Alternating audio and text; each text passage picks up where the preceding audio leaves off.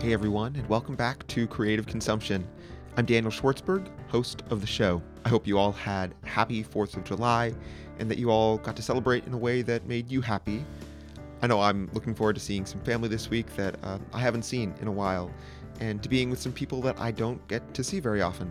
So before we get to the interview, just a reminder that if this is one of the first episodes you're hearing, thank you for listening. And if you'd like to hear some of the earlier interviews, those are all available in any podcast app when you search for Creative Consumption and on our website, which is creativeconsumptionpodcast.com.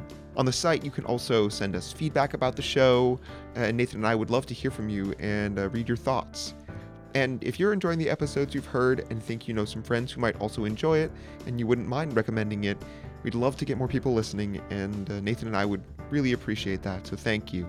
So today's guest is Charlie Alterman. Charlie is a Broadway music director and supervisor, a conductor, orchestrator.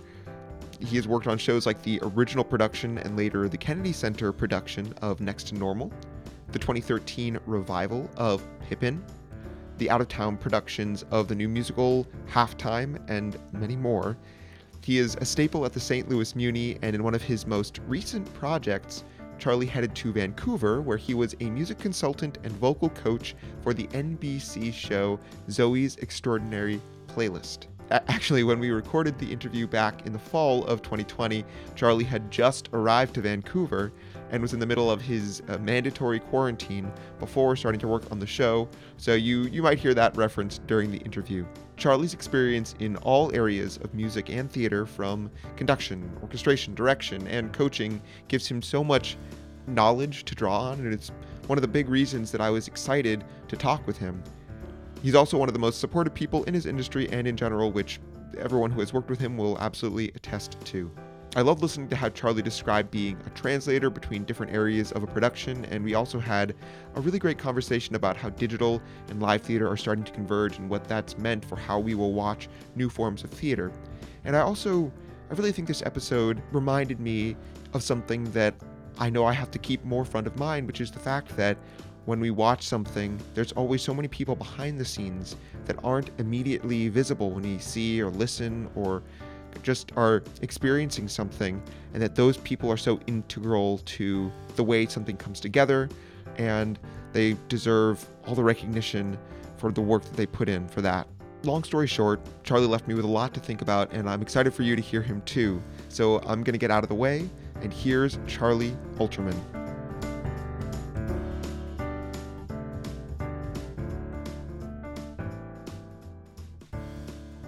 Charlie, thank you so much for coming on the show. Oh, I'm so thrilled to be here. I mean, I'd be thrilled to be here anyway, but especially during my Canadian quarantine. It's like great to have something to do. Yes, as you wait it out, as you get ready for this exciting new process to start, for sure. It's so surreal, yeah. So one of the first things I love to start with is kind of asking everybody, because like we heard, you have such a CV there, such a resume. And while you've definitely worked primarily as in certain fields, I still love to know when people introduce themselves, how that goes. So if I were to ask you what you do, what do you say and what title do you lead with? You know, it really depends who's asking, because what I do is very specific to the theater world. And now I guess I'm branching it out into the TV world a little bit, but it's a position that a lot of people don't really understand or know what it is. So if it's someone who's in the industry or probably has been in theater at some point in their life, I say, oh, I'm a music director. When I'm talking to lay people, I sort of say, oh, I'm a musician, but I mostly work in theater. I'll say I conduct Broadway shows. But it's a tricky position to explain, because it involves a lot of stuff, a lot of things that aren't quite tangible. Unless you really understand how the process works. So I'll often say if it's a lay person, I'll often say, when you go to see a Broadway show, there's you see the back of that head right in front of the stage, waving their arms in the air. That's me. And that's the most visible part of being a music director, but it's also working with cast. It's also working with composers. It's also working with directors and choreographers. A friend of mine put it perfectly, who was trying to describe the position, a fellow music director, and he said, you're basically, when you're a music director, you're like an English to English translator who can interface with all of the departments in language that they understand. So you can talk to a choreographer in languages they understand, a director in language that they understand, an actor in language that they understand, a musician in language that they understand, a music copyist in language that they understand, and synthesize all of these different departments to create, a whole that feels complete, which I thought was a great way to describe it. But I love that. And do you yeah, think that talent of being the translator and being that intermediary between the departments, is that something you've discovered that most music directors have innately, or is it something that when you decided that music direction was how you wanted to focus your talents, that you've developed over time to kind of have that directorese or choreographerese? I think it's twofold. I think that there's something I think the ability to be a translator and to think of the job that way is innate, but I think the actual language does sometimes have to be learned. I came from a sort of a unique perspective, although not entirely, because I think a lot of music directors do get their start this way. We're all growing up and going through high school and college. I sort of fell into music directing. I didn't 100% think of it as a specific thing that I would want to do, but all growing up, I played piano and I was very musical, and I had a huge love for music, both theater music and non-theater music. And I had a love for theater. I loved acting and, loved acting in musicals because I could sing, but also loved acting in straight plays. So I came at it very versed in the world of theater. And then around high school, it was kind of like, hey, would you want to try this music directing thing? We know you play piano, et cetera, et cetera. And I kind of was like, oh, this is great because I can, interface all of these different skills. So once I started music directing, I already understood a lot about the process of how a show is made. I think there are some music directors who come more from a musical background and then, for instance, start getting work in the theater because they're, so highly talented as players. And then they end up sort of learning the theatrical stuff later. But even from where I was coming from, still learning the nuances and it's a lot of trial and error, and it's a lot of like having discussions with different people that at first you may not understand and probing for more information and then understanding their shorthand. But, if you've been in a show and worked with a choreographer, then you sort of know where they come from. And it's sort of, for me, what's exciting about music directing is the ability to synthesize all of these different things, right? Because it's not just about the music. It's not just about making it sound good. It's about the music serving the story. So you're integrating a lot of different things because ultimately it's about what's happening on stage, and not that it's not important what's happening in the pit, but the goal isn't for people to tap their toes and say, listen to that swinging band. I mean, maybe in an isolated moment, if that's what the moment is about, then yes, but it's about contributing to this overall storytelling and this overall whole. And so it's figuring out how that can fit in. And I end up it's funny too, where as much as I say it's about translating, and a lot of times it is, there's an emotional swell here, and so you have to just turn that into on the page and the music for the band having a crescendo. But I think for the players, the more they understand about the story they're telling, the more that informs it too. And kind of growing up in music, and even one or two of my earlier mentors were like, they don't want to know about that. They just want to know if it needs to be louder or softer. And I was like, okay, I guess I better not say that. They're going to be like, who's this weird guy? But I found the more I get into it and the more I work with musicians who really are operating at a very, very, very, very high level, they do want to know. I just did a very short-lived but beautiful revival of Next to Normal in Washington, D.C., and the musicians there were incredible, and it's such a thrilling score. It's like, I think, one of the best scores that's ever been written for the theater. And the story is very intense emotionally, and it cycles through all these different emotions, and the score supports them all perfectly.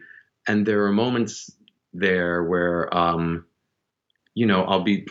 I've sort of learned over time with that show that it actually is helpful, saying to a cellist who has a vibrato moment, if I say, keep it tighter, keep it more intense, they're like, okay, my arm's tired, but why, Yeah. And then as soon as I say to them, it's like, she's at her breaking point. She's wanted to say this for years. She's about to explode. The whole world is crashing in on her. She's about to have a breakdown. And you're that nagging thing in her voice, inside her mind that's buzzing. They're like, oh, I know exactly how to play that, So it's like oftentimes, in a weird way, despite my whole thing about being a translator, using the same language for everyone is sometimes also the most coherent, because really great artists are interested in bringing that to the table too. Yeah, and that emotionality, I think that language of emotions, I think, is something that is visceral, right? And I like the Hmm. fact that, especially if it comes to physical motions like a bow, like drawing a bow, or it's striking percussion or doing some kind of physical action, which is necessary in most music to produce the sound or to get it to come out, Yeah. tying that emotionality to their physical actions, that's really cool to hear that you're able to get that performative nature of music. Oh, and you can hear it too. You can hear even someone just beating a drum. You can feel their intention in it. I mean, it's fascinating to me to unlock the psychology of that. It's where, digital approximations can do a lot, but they can never quite substitute, because the emotion is what's missing. You can approximate quite a lot. You can capture a performance digitally. You can manipulate things to create the same kind of build and the same tension. But, when someone's playing from a place of emotion, you hear it in the playing, and you hear it in the voice too. I'd say this to singers all the time. It's like I'm like, I can close my eyes and tell what facial expression you're making by listening to your voice. If you're singing a happy lyric but you don't have a smile on your face because you're focusing on the sound, I can hear the pretty sound, but I can't hear the joy. And then if you smile, I can hear it in the way that in the way that your voice comes out. So, but it's also about realizing that it's always in service to the story. And that sounds like such a cheesy, gimmicky thing to say. I even hate using those words, like it's all about the story. It's all about the storytelling. It's all about the emotion. It's all about the journey, but it really is, Yeah. you know?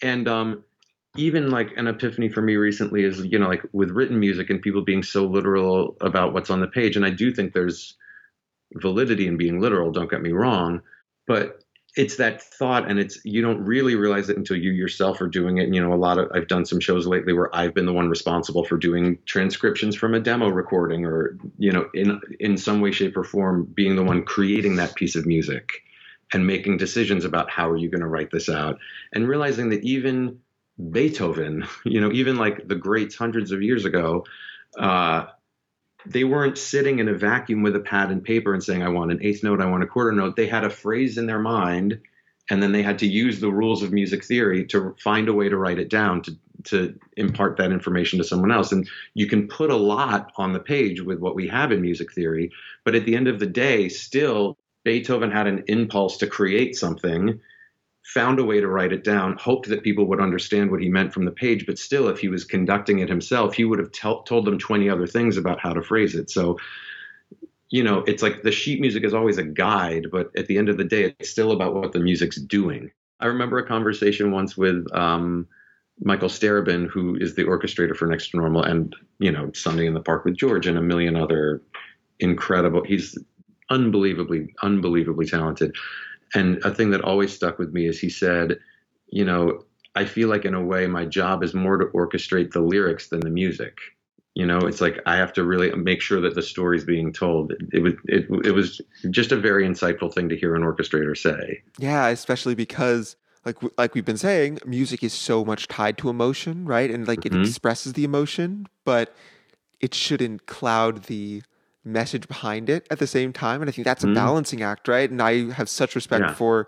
for people in your position, right? As the music director, the composer, the orchestrator, all those people who have to ride that line between I want to pull this emotion out of people, but I also can't let them ignore the story being told.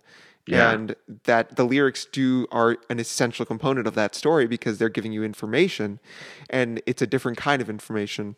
And hopefully it's all synthesized into a whole. Exactly.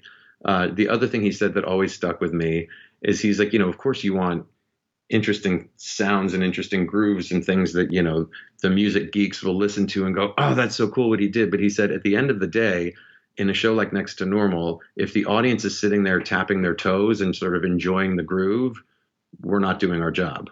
He's like, then we're screwed. Then we're not landing the story, because that's not what the story isn't about. Sit back and enjoy this bop. Going back, you mentioned that music direction was something you sort of maybe fell into a little bit more than kind Oh of yeah. chose. And just I would love to know, growing up and kind of your earlier inspirations, what are the things you remember you were watching or reading, or just in general that you were taking in when you were growing up that inspired you creatively, or just kind of you remember impacting you? I mean, there's a bunch of random and specific things. I will definitely say I grew up, in the suburbs of New York, so Broadway was always geographically close, but also, it was really expensive and lives were complicated, so we didn't go a ton, but we went a couple times. And I remember seeing, I think my first Broadway show was Peter Pan with Sandy Duncan. And I remember just thinking like, this is the coolest thing ever. Like I was just like, this is a thing. Like there's music and there's dancing and sets and costumes and this cool story, and she's flying over the audience, and what is going on? And I remember it wasn't a very specific, it wasn't like me looking at the conductor or looking at an actor. It was sort of a generalized emotion, but I remember specifically thinking like, oh, I want to do this. Like I need to be a part of this at some point. Like this is just a cool thing.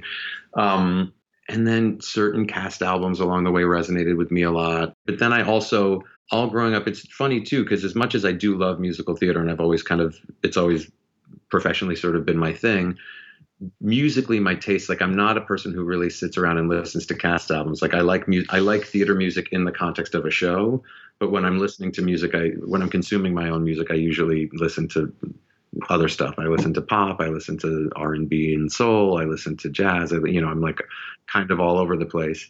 It's a rare cast album that I'm like, ooh, I mean, of course I'll listen to an album when I'm learning music. If I'm going to do a show that's already exists, if I'm going to do like a revival or something, of course I'll go listen to it to get a sense of what the songs are and how they've been done before. But sure. So then who are the pop artists or the jazz artists or people that you would listen to kind of feed the other musical half of you that just loves music? Oh God. I mean, so many over the years. Joni Mitchell was a huge one for me that I keep coming back to. Stevie Wonder is a huge one that I keep coming back to. Shaka Khan is a huge one that I keep coming back to. I mean, I'm all over the place. And I also just love whatever bubblegum teeny boppery pop is on the radio at any given moment, just because, yeah, I love a current bop. And some of those stay in my, bag of tricks, and some of them evaporate by the next season. But I feel like I'm mostly listening to whatever's like, current, quote unquote. But I'm all over the place. Is music the media that you take the most of, even when you're not working on a show? That it's also like outside of shows? Probably. Although what's funny to me is I think my brain is attracted or drawn or whatever enough to music that it's very hard for me to just kind of have music on, unless you're like at a party and it's just on quietly in the background for atmosphere and it's not quite loud enough to pay attention to it. But I have friends who, for instance, will like be working, like they'll be like sitting at their desk in their office, or they'll be doing emails, or they'll be writing something, whatever it is, whatever their version of work is, and they'll have music on. And I'm like, I cannot have music on when I'm doing emails or doing whatever, because I just get distracted by it, or the lyrics of the song end up in my email by accident. And I'm like, how did I do that? Why did I do that? A lot of friends of mine always have their headphones in around New York and always have music on the subway. And again, I get kind of sucked away by the music and drawn into it. So it's hard for me to, if I'm just getting from point A to point B and I'm trying to stay on track with my day, it's hard for me to do that. So if music is something that you love, but it's something you have a harder time listening to casually, or just because you kind of want to turn something on and not be thinking about it, is there something that you are able to enjoy that it kind of lets you turn off that part of your brain? TV lets me turn it off a little more, although even still, I think it's more just that I have a hard time taking stuff in auditorily. Like even if I have a TV on in the background and I'm not paying attention to it, I'll still kind of get drawn into it and sometimes it's like the news and I can kind of let it be noise. I always joke, if I'm in New York, it's so funny. Anytime I'm out of town, the TV is pretty much never on, except those rare moments that I'm going to sit and watch TV. In New York, it's like the second I get home, I just like turn on New York 1 and it's just on in the background, because it's like perfect background noise. It feels like they're my roommates, they're my friends. But that also tends to repeat on a loop every half an hour. So sometimes I'll be like, even if I'm not really paying attention to it, I'll be like, wow, this is the fourth time I've heard this story. I need to turn that off. I think TV is sort of my unplug. And it's interesting during the lockdown, I've never been one to consume a ton of TV, but like a fair amount. But I think when I'm working, typically, the days are a little long and a little intense. So it'll be a long rehearsal day or a 2-show day or something like that. And I'll come home and I'll be pretty drained. And I'll be like, I need to just unplug my brain for a little bit. And that's when I'm thrilled to sit on the couch and turn on like, an hour of TV before I go to bed or whatever. When the lockdown started and everyone's like, just stay home and watch Netflix, I was like, I can't possibly watch TV right now. I'm going stir crazy. I need to do something. Like, I am a doer. I don't like to just sit around. I'll do it when it's an unplug, but I'm like, I have nothing to unplug from right now. Right. It's like, I can't say like, oh, my day was so crazy and so hard and I'm so wiped out. So I was finding it weirdly triggering that where it was like hard for me to watch TV. I would sit on my couch and put on something on Netflix and I'd be like, I can't sit here. I can't just do nothing right now. And I'm definitely when I watch TV and when I watch movies, I am sort of, I think that creative mind is still like firing. And I'm still looking at it both as a consumer and as sort of a critical person of, oh, how did they make this? How did they make that choice? I mean, I do always joke. It's like once you know how the sausage is made or whatever, it's hard to 100% just sit and enjoy something. I'm usually pretty good at trying to allow myself to go there. And I think it's a testament of great art when it really still takes me there. It's oddly sometimes easier for me in a theater, even though that's the one that I really know. But there's other times when I work in this business brain pulls me out of it. So a perfect example, and this is a spoiler alert to anyone who hasn't seen it, but also unfortunately it closed because of COVID. I don't know if you saw The Inheritance, but so the end of part 1, there's this very beautiful, very moving thing that happens where, spoiler alert, turn it off if you don't want to know, ghosts, but they're played by actors, start appearing. And at first it's like 1 or 2 and it's very moving. And then it just becomes more and more and more. And it's this very overwhelming moment of seeing how many ghosts are at this house and how many people, and there's implications of why they were there and the AIDS crisis and whatnot. So it's very moving. And I'm welling up with tears and I'm moved. And then my brain immediately goes to, wait a second, are all of these people on equity contracts or everyone? If this is like, I'm like, how are they paying for this? Where do they get dressed? Are they considered extras? Did they do a special thing with equity? Are they students? Are they gaining points? How did they get that? Like my brain just immediately went to the like, suddenly there are 20 more people in this show. And how are they doing that? And how are they making the numbers work? And and do they have a later call? I mean, it was like the 8,000 things that started going through my brain right there that completely pulled me out of the play that I don't think most people in the audience would have experienced that. That was definitely like a silly little insider's moment for me, but I was like, whoops, I was like, Charlie, think about it later. Just enjoy this moment. I think that is a struggle for people who, and like not in a bad way. It's, you have so much experience in that field. I mean, yes, primarily in music, but I mean, just in general in the theater field and in the world of professional theater where those kind of things like contracts and like the stipulations that shows have to work around, that they're realities for you, right? And so I think that that makes sense that comes to your head. And I think I've talked to some people about how just even studying something, like I know I've talked to some classmates about how studying musical theater, for example, it's very difficult to then go see any musical theater show and talk with somebody afterwards and align on the experiences that you had, which is good because it makes for a great conversation, right? It's like, oh, you noticed this, and I was completely absorbed in the thought about the 20 people who came down as ghosts, right? Or I was completely absorbed in kind of why he chose to make a cross there or like have this reaction to the line, right? And it makes for great conversation, but it certainly is difficult to not be thinking analytically about the things you're seeing instead of just taking it in, right? And like not feeling like you're processing it while it's coming in. Well, and it's also, it is very hard for me to like, for lack of a better way to put it, like shut off my music director brain. Meaning, and here's the thing, most of the time when I see shows, like especially on Broadway, they're usually happening at such a high level and there's so many talented music directors out there that usually it's easy for me to just get swept away by the show because usually the music direction is on point and the cast is great and all that. But I also have those moments where I'll see a show and I can feel an actor struggling with like a certain note or a certain phrase. And I'm like, oh God, I could fix that. I could help them. I want to, and it's like, it pulls me out of the show. Not because it's even necessarily a problem. Like, it's not even like, ooh, they went really flat. It's not often something obvious. It's often just like, oh, I can hear they're running out of air. I want to help them, that it's hard for me to turn that off. Things that many average audience members wouldn't notice, because it's not even things that are necessarily like quote problems. Or I can hear like, oh, that thing they're doing is going to fatigue them, and 3 weeks from now they're going to lose their voice. I want to stop. I got to fix that. I got to change their placement. And I kind of can't help myself, but it's, there's nothing to be done. But it's like, sometimes that stuff does make it hard for me to just go blindly and consume things.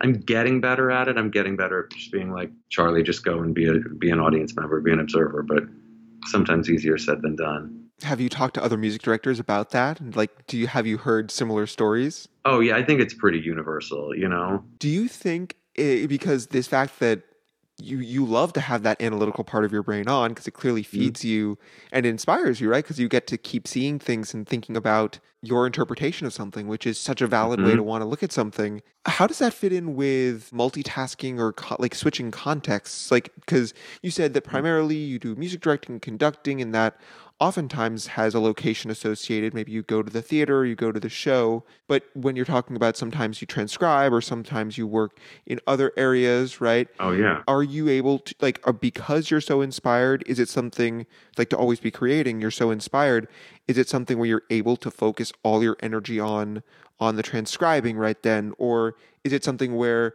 you have to block off a certain amount of time? Is there some bleed in? How does that work? It's hard. I will say that I have such a love-hate with doing the arranging work and the transcribing and all of that kind of stuff, because it's what I've learned about myself, and Lord, this quarantine has solidified it, is that what I love about what I do is the collaboration. And the thing is, I still love the music and the creativity behind arranging and orchestrating and whatnot. I love turning on that part of my brain and thinking about what something should sound like, and thinking about how to make it sing, and whether it's vocal arrangement, whether it's a band arrangement, whether it's just the conceptual musical arrangement for a song and how we're going to shape it. I love all of that. And I really love it when I'm like sitting around a piano with a composer or a director talking about it and figuring it out and getting inspired by it. And then the bulk of the process becomes writing it down, which just takes a very long time and is a little tedious. And it's not even that I mind the tedium of it. It's just that it's such a solitary solo experience.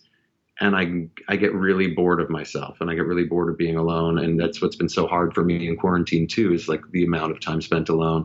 So for me, that's what's hard, is I don't like, I keep joking when we have AI and I can just sort of have an idea and then put my hand on some device that looks like those 80s sharper image things where the things hit the glass and it goes and then spits out sheet music.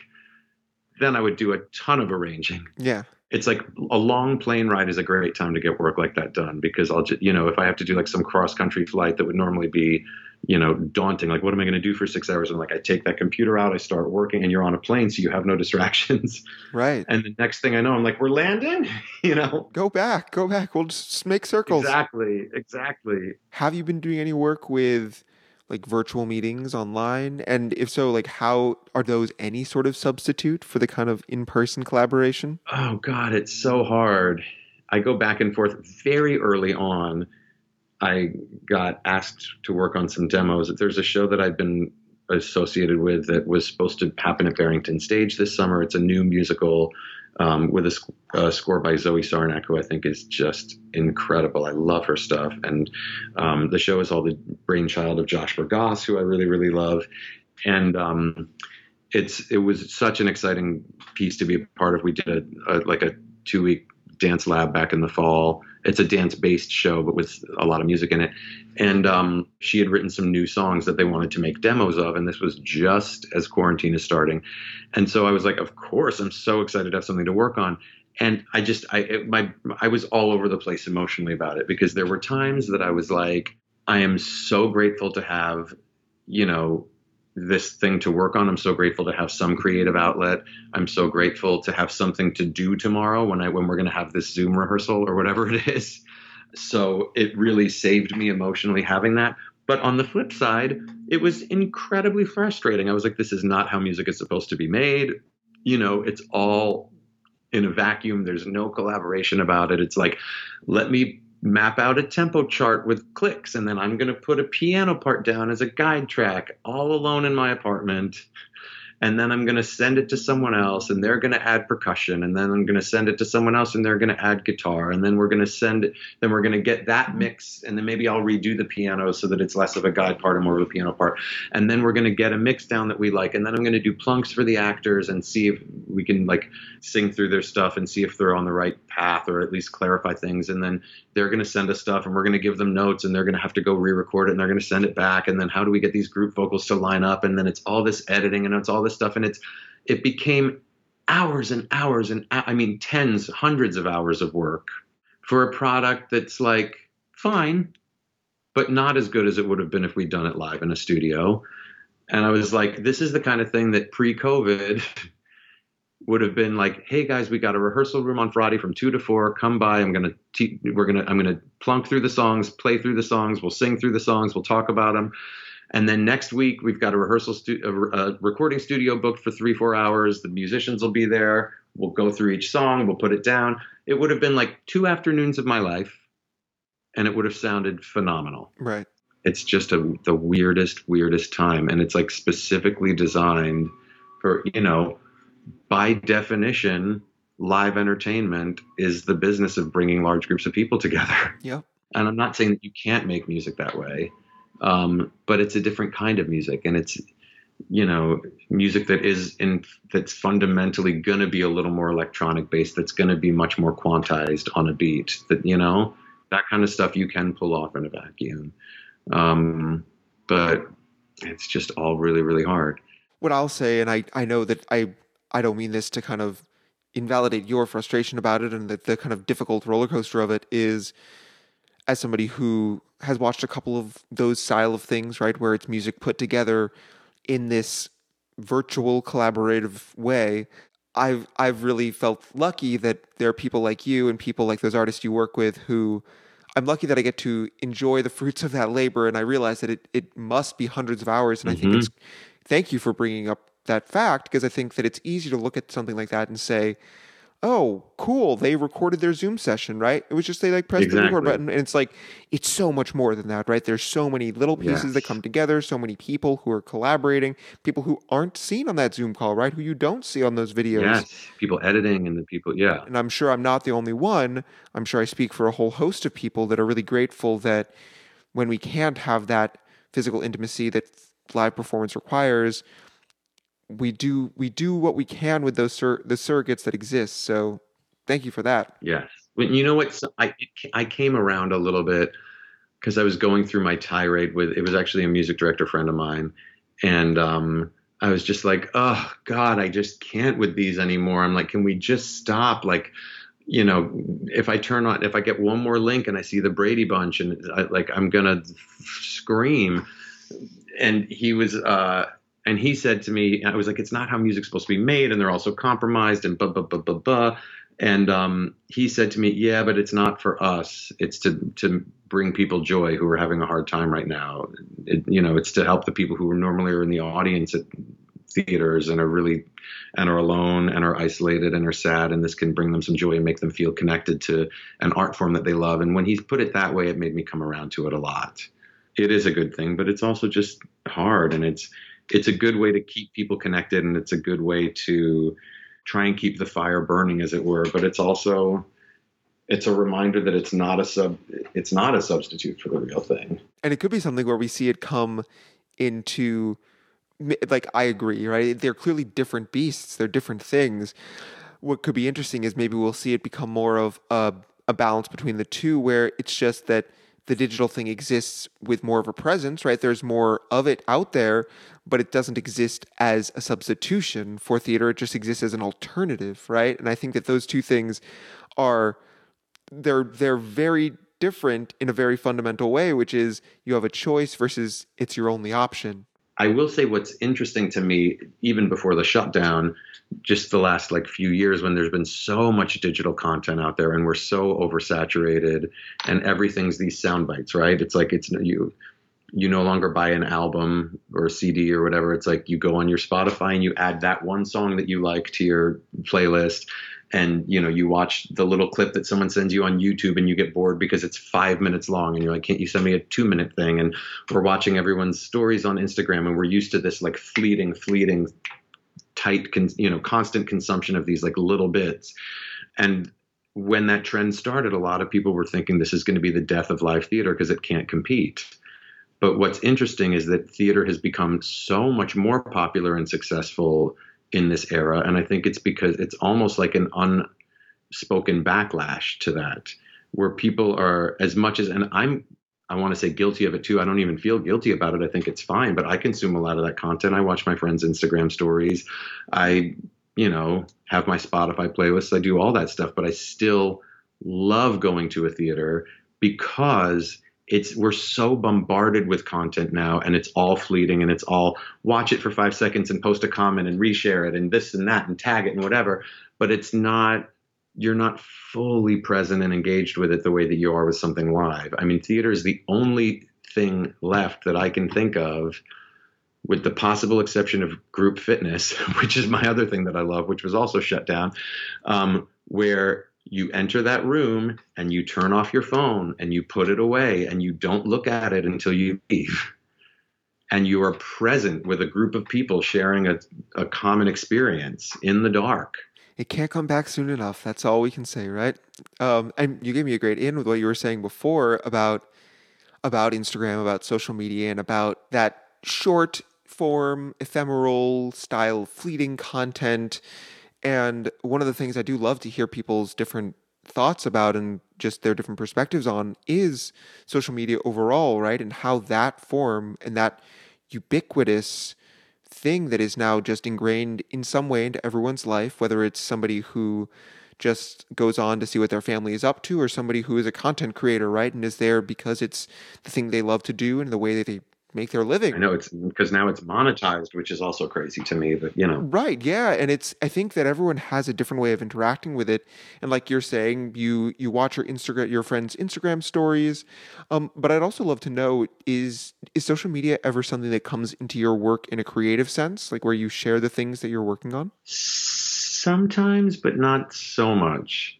If anything, I feel like it's its own weird sort of, sad is the wrong word, but to me it almost feels sad, like now, especially in COVIDia, it feels like in some ways it's the only creative outlet I have, coming up with some little clever Instagram story or whatever. So I'm like fully committed to it. I have such a love-hate with it because it's like, it's fun to go on and watch those stories. It's fun to sort of create them here and there if you have something funny or fun to say, or you can capture a funny moment that happened to you during the day. But it also, I don't know, there's something about it that just feels so curated. Like we have this weird, everyone has like their real life and then their Instagram life that's like basically based on look how perfect my life is. I don't know. It's fun, but you have to take it for what it is, that it's fun. And it is this fake version of people's lives that they're putting up to show how perfect they are. And, no one's really showing the hard times. No one's like, I'm having a hard day on their story. Everyone's just like, look how cute I am. Look how perfect I am. Look how thirsty I am. I mean, it's like, part of me is like, as long as you know what it is and as long as you take it for what it is, it can be fun, but it's not real. And I think what's tricky, especially now that we're in this mode where we're all so isolated from each other, and like it's one of our main tools to stay in touch, is like, I wish people would be a little more real on it. Or I wish that, I don't know, I just think that's to me what's dangerous about the time that we're in now, is that it's, one of our only means of connecting is this thing that's super fake and super curated. And I think I wonder how many people out there are having an even harder time than they would be because, it's like, look how great everyone else's lives are. And I'm still here in my apartment or whatever it is. I don't know. I use social media a lot. I got really into photography. I know that sounds so silly, but like I got, No. during quarantine, I would go for these epic walks every day, and I would always try and find the beauty and see the beauty. And I would walk through Central Park and I'd walk through Riverside Park, and I would take all these pictures, and I would that was the bulk of what my Instagram story was. And what's interesting is like I would get more, for lack of a better word, like hits on that, or people being like, "Oh, I miss New York," or "I'm stuck at home," and this makes me like I get such joy out of seeing your Central Park photos and whatnot. So it's like that sort of kept me going because that's actually that is real. Do you think that that gratification that you get from people really genuinely enjoying like pictures that you're taking or things that you're posting, does it feel akin to the same gratification you get when you are playing music or when you get to do those things that you love with other people? It feels much closer to it than when people respond well on Instagram to like some, thirsty photo. You know what I mean? Because that's all part of just the sort of Instagram game, right? But like, yeah, that real connection with someone about something really beautiful and opening up a real conversation about, yeah, I've been struggling in quarantine. Me too. Wait, what? I went through a rough period where I'm generally a very happy person. I'm always a see the bright side of things person. There was a stretch late spring, early summer where I was just having a hard time. And I would go through these depressed phases where I would just, it wasn't about anything in particular. I wasn't like, I'm sad about X, I'm sad about Y. I mean, I had anxiety the whole time. But I would have these random things where I was just like out of the blue, I would have some crying fit and I would just be like, I don't know what this is about. And I sort of dared to be vulnerable and mention it to a few friends of mine. And like every single one of them was like, me too. Wait, it started like 2 weeks ago. And I'm like, why are we not talking? I mean, and then I guess we were talking about it, but it was like, why is it not a thing that people more readily talk about? I mean, that kind of real connection is hard now, but it's also easier now because everyone's in such a vulnerable place. And my optimism is I want us to all use this for good, not evil. Use this time to try and connect, find ways to connect remotely that are more genuine and that are more, deep than just like a surface, like, hey, how are you? Okay, cool, great. Look at this new muffin I bought at this bakery. Let me tag it. It's like whatever it is, to have more meaningful connection. One theme that I've kind of been talking with some people about is what are the silver linings that come out of something that's so tragic and terrible like this? And Hmm. if one of those is that we get to a point where we feel more comfortable with open emotional honesty on these platforms that don't necessarily incentivize that all the time, Yes. that would be a great silver lining. I mean, we had gotten very shallow as a people before this started. And part of me thinks part of the reason cosmically in the universe that this happened was to take us all down a notch and sort of say, be real. Stop being so, I mean, our world was about the Kardashians. It was about money is everything and look at this trashy excess and look at this thing I bought and look at this thing that I'm wearing and look at this meal that I'm having. And it was all just like, because everything was good. Everyone was doing pretty well. And we were all just saying, show it off, show it off, show it off, show it off. And it was like, it was not, and it sort of morphed over time. It wasn't like someone flipped a switch, but it took this for me at least to step back and be like, what were we doing? That was so gross and it was so not real and so not what I care about. But that was what was becoming valued, especially because of this fake curated Instagram life that was like taking over. Is there something you listen to or read or watch that you found helps you get out of that brain space? I think I try and just connect to anything real that's around me, which probably should be creating my own stuff in a way. But it's funny. Everyone's like, I have some friend who was like, oh, now that you're in quarantine, are you just playing your piano like for hours and hours and hours and hours a day? And I was like, literally haven't played it once. Partly because it's triggering, because it's like I want to be doing it with other people. Yeah. Also, I do suffer sometimes from that weird thing where, growing up, all I wanted to do was play the piano and make music and sing and act and whatever else. But and then once it becomes your job and you spend so many hours a day doing it for your job, not that I stopped loving it. I'm still thrilled to make music on the job all times, but I don't do it off the job very much, which is interesting. I think it's common, so I'm not trying to like break it down to some character flaw in myself, but it is just a weird and interesting and fascinating thing to me that I'm like, so I can only enjoy it when there's a paycheck involved? Or is it just that, or is it like, you have to pay me to do that? Do you know what I mean? Or is it that thing of it consumes enough of my day that that it fuels it, it's able to be fueled through my work. And in a weird way, it's almost like, I don't know, it's almost like nice to take this breath and take this break to reconnect to the creativity behind it, Because when you're doing it day in and day out every day, it's easy to sort of lose track of the creativity in that, because you're kind of called on to be creative somehow. So it's like not doing it for a while, like lets you replenish that creativity tank. The way I've heard other people describe it is that it's almost like exercising a muscle where you have your music love, and it's also something you do on a regular basis because you love it and because it's your job. And we have to, in the physical sense, and I guess, right, like you said, in your group exercise, right? So maybe we can make the connection there, but like we have to not overstrain any muscles. And just in a similar way, if we over exercise our passions, then they get strained in some senses, or they could, right? There's a danger of that. I don't want to, obviously, I can't diagnose, and I don't want to try to put that on you, but maybe that's one way to think about it. I don't know. Yeah. I'd love to hear what people are enjoying right now, and if you have any recommendations of anything that's like anything you've been watching or reading or enjoying that you would want to pass on and to recommend to other people. God, it's tricky because, like I said, I have not been consuming a lot of content, and everyone was like, you need to be watching stuff. You need to be watching stuff on TV. But and I have this huge watch list because people keep recommending stuff to me, and then I've gotten through like 3 things out of 30. I really loved Dead to Me on Netflix. And I just got through, which I ended up loving, Succession on HBO, which it was crazy. Multiple people were raving about it to me, to where I was like, I better watch this.